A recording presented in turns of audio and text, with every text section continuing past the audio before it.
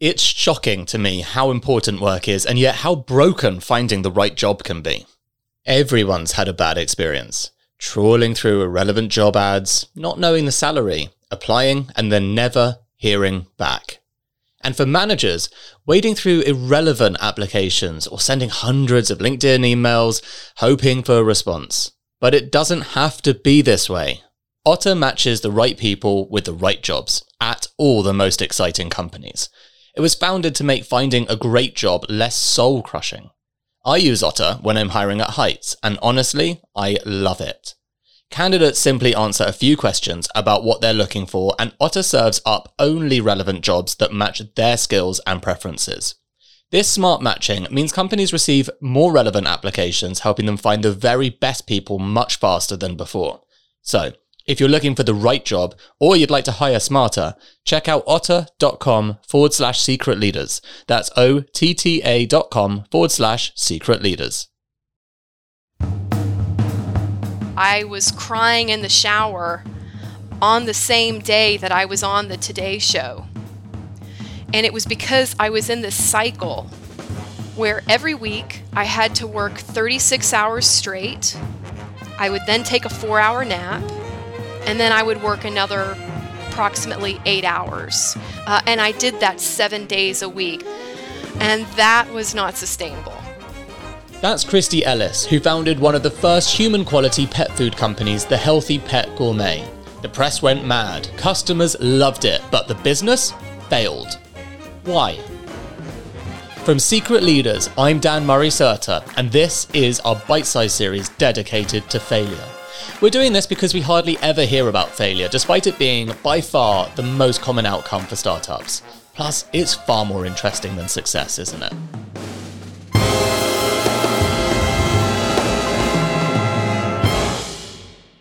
Now back to Christy, and back to a time before smartphones, when she was hit by a bolt of inspiration that could have led to a billion-dollar company. I was actually working as a bit part actor in New York. I was on a soap opera. I was in a lot of different advertisements. I did a lot of little things. And the result of that is that in the age before internet everywhere, I was spending about 12 hours a day in a green room with no internet access, having to find ways to occupy my mind and my own time. And so I taught myself companion animal nutrition. I am a researcher by nature, clearly. But there were only about 80 studies at that time that had ever been done, so it really wasn't as big a feat as that sounds like. And like every other dog owner in Manhattan, you get to know all the dogs that are around you. You see them every morning, you're on the same schedule with people, you see them in the evening. I have no trouble talking. I love to help people with whatever it is I'm currently researching. And I just started talking to dog owners on the streets. You know, they would say, oh, my dog is struggling with this issue or that issue. And I would essentially horrify them. I would tell them everything I was learning about nutrition, but I had no solution for them. The solution was I was cooking for my own dog. You know, I was making good money. I had free time. And I would say, why don't you just come by? You know, I make food this day of the week. Just come by. I'll just, give you some extra. Bring your own, little, Tupperware, whatever, and I'll give you some. And before I knew it, somebody offered to pay me that I didn't know. They had heard about me from somebody else. That moment changed Christy's life. She was going to be an entrepreneur. She realised that was her purpose. And then, like all entrepreneurs dream of, her business started to fly. I was on World News Tonight. I was on the Today Show. I was in syndicated columns around the country. I was in magazines like Hamptons and New York. I had celebrity clients that were doing things like, I can remember one client actually designed her kitchen in her apartment to have room for all of our foods because she was very involved in rescue and she had these 3 dogs with all these issues. So she designed her kitchen around our foods and being able to house them. From a revenue perspective, we were about 1.2 million at the height of it. And we were mainly distributing in the tri-state area, but because we had these celebrity and other high-profile clients, we were bicoastal. We were delivering to California as well. Christy thought she was going to revolutionize how we feed our pets. She was going to help our pets live longer and happier. She was going to build the next iAMS. But that's just what it looked like on the outside, and even what Christy told herself. The question I ask is, what did I think I was feeling versus what was I actually feeling? Because what I was actually feeling was that I was drowning and that I was being held hostage by this business and that I didn't know the way out. Sort of one of the stories that people are most surprised by is when I tell them that I was crying in the shower on the same day that I was on the Today Show.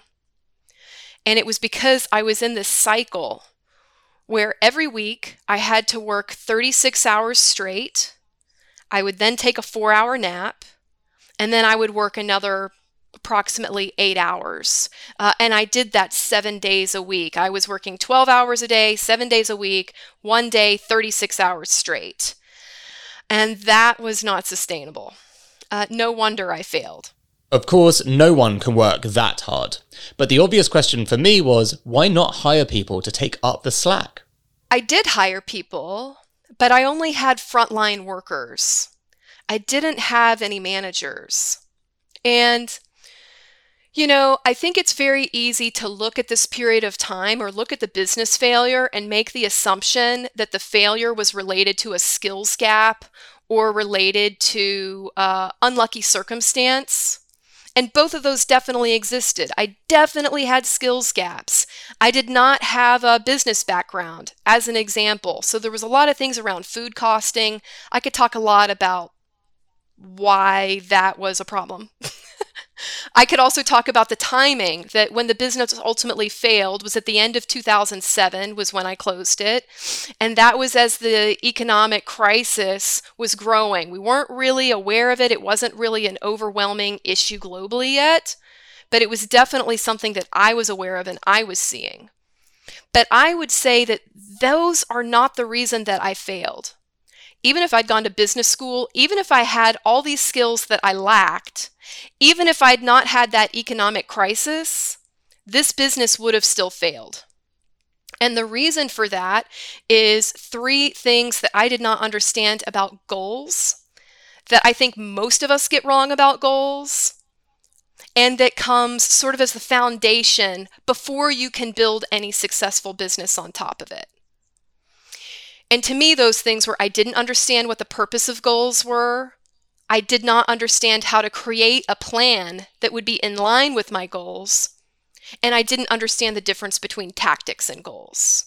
And those 3 things, because those were all screwed up, there was no way that even with all of the right resources, whether that's financial, whether that's resources, this business would have failed. It was just the wrong business. As it was, though, on paper, the business was doing well. The product was selling, and Whole Foods expressed interest in stocking it. But the problem was her products were highly customized for the pets they were serving. Christy needed to make something much more generic and scalable for a retailer like Whole Foods. She was at a crossroads. I really started considering what would it take to grow it.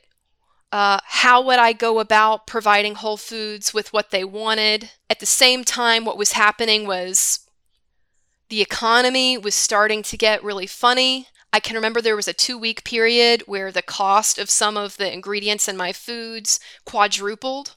I didn't know what to do about that. Oh, and some of these high wealth individuals who were my clients started asking questions about how they could make the food stretch further. So we were doing deliveries every 2 weeks.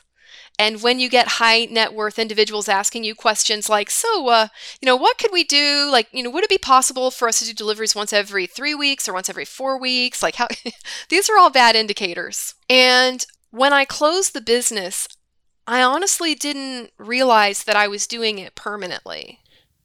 Christy knew the right kind of place for her product was somewhere like Whole Foods, but she couldn't develop it whilst also serving her customers, so she closed the business.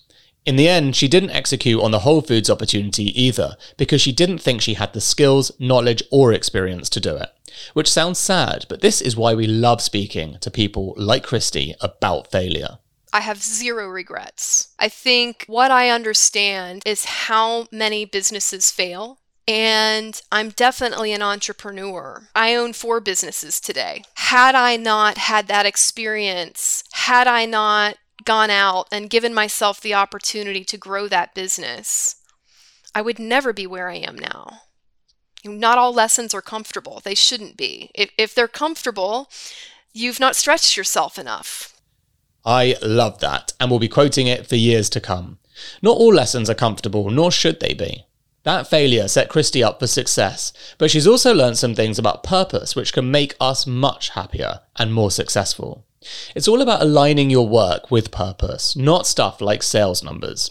This seems obvious, but we find it difficult to grasp. It's the same as money not buying happiness, yet money seeking is what humans tend to default to.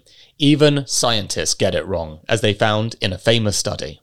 What they discovered when they were looking at hospital janitors, they assumed this was a really miserable job, because of the tasks of the job, because of the pay of the job, on and on. But what they discovered instead is that janitors have some of the highest job satisfaction in hospitals. Blue collar, white collar, across the board, highest job satisfaction. And the reason for that is that they did not see their job as cleaning up after sick people.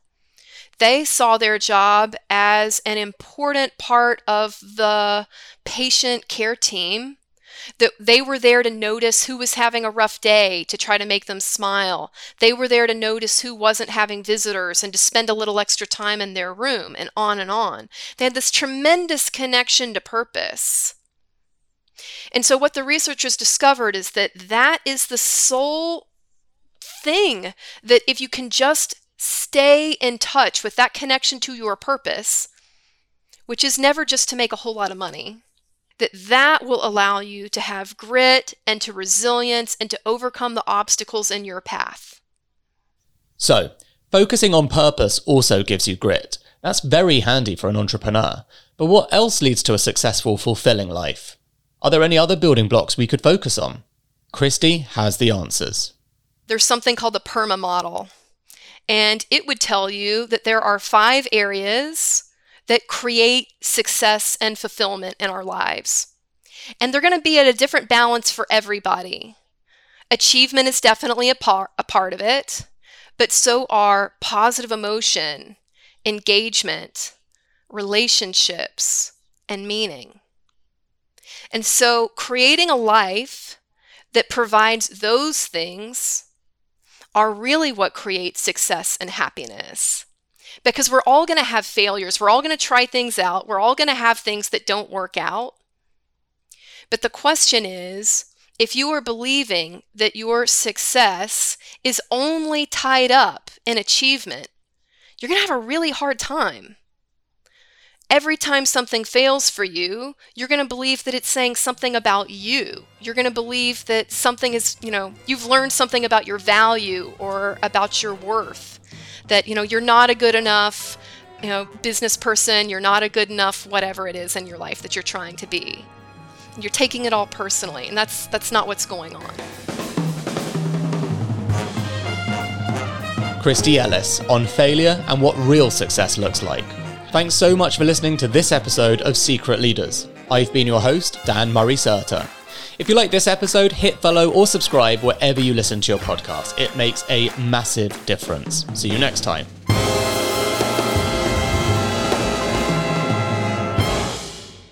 Hold up. Before you go, I want to play you a clip of the new true crime show we've just released. Hope you enjoy. In a country run by billionaires and triads, one gangster decides to go it alone. To have a guy like that with bombs and AK-47s and putting billionaires' sons in boxes is scary. And his actions provoke a geopolitical crisis that leaves Hong Kong in pieces. From Kindling Media and Vespucci, this is Bad Money. Season 1, Big Spender. Listen now, wherever you get your podcasts. Here at Mindset Win, we want to give you the tools to become better at what you do. Taking inspiration and wisdom from our guests, we will hear stories, strategies, tips, and tricks. Told by leading names in sport and beyond. Who know what it takes to get to the very top.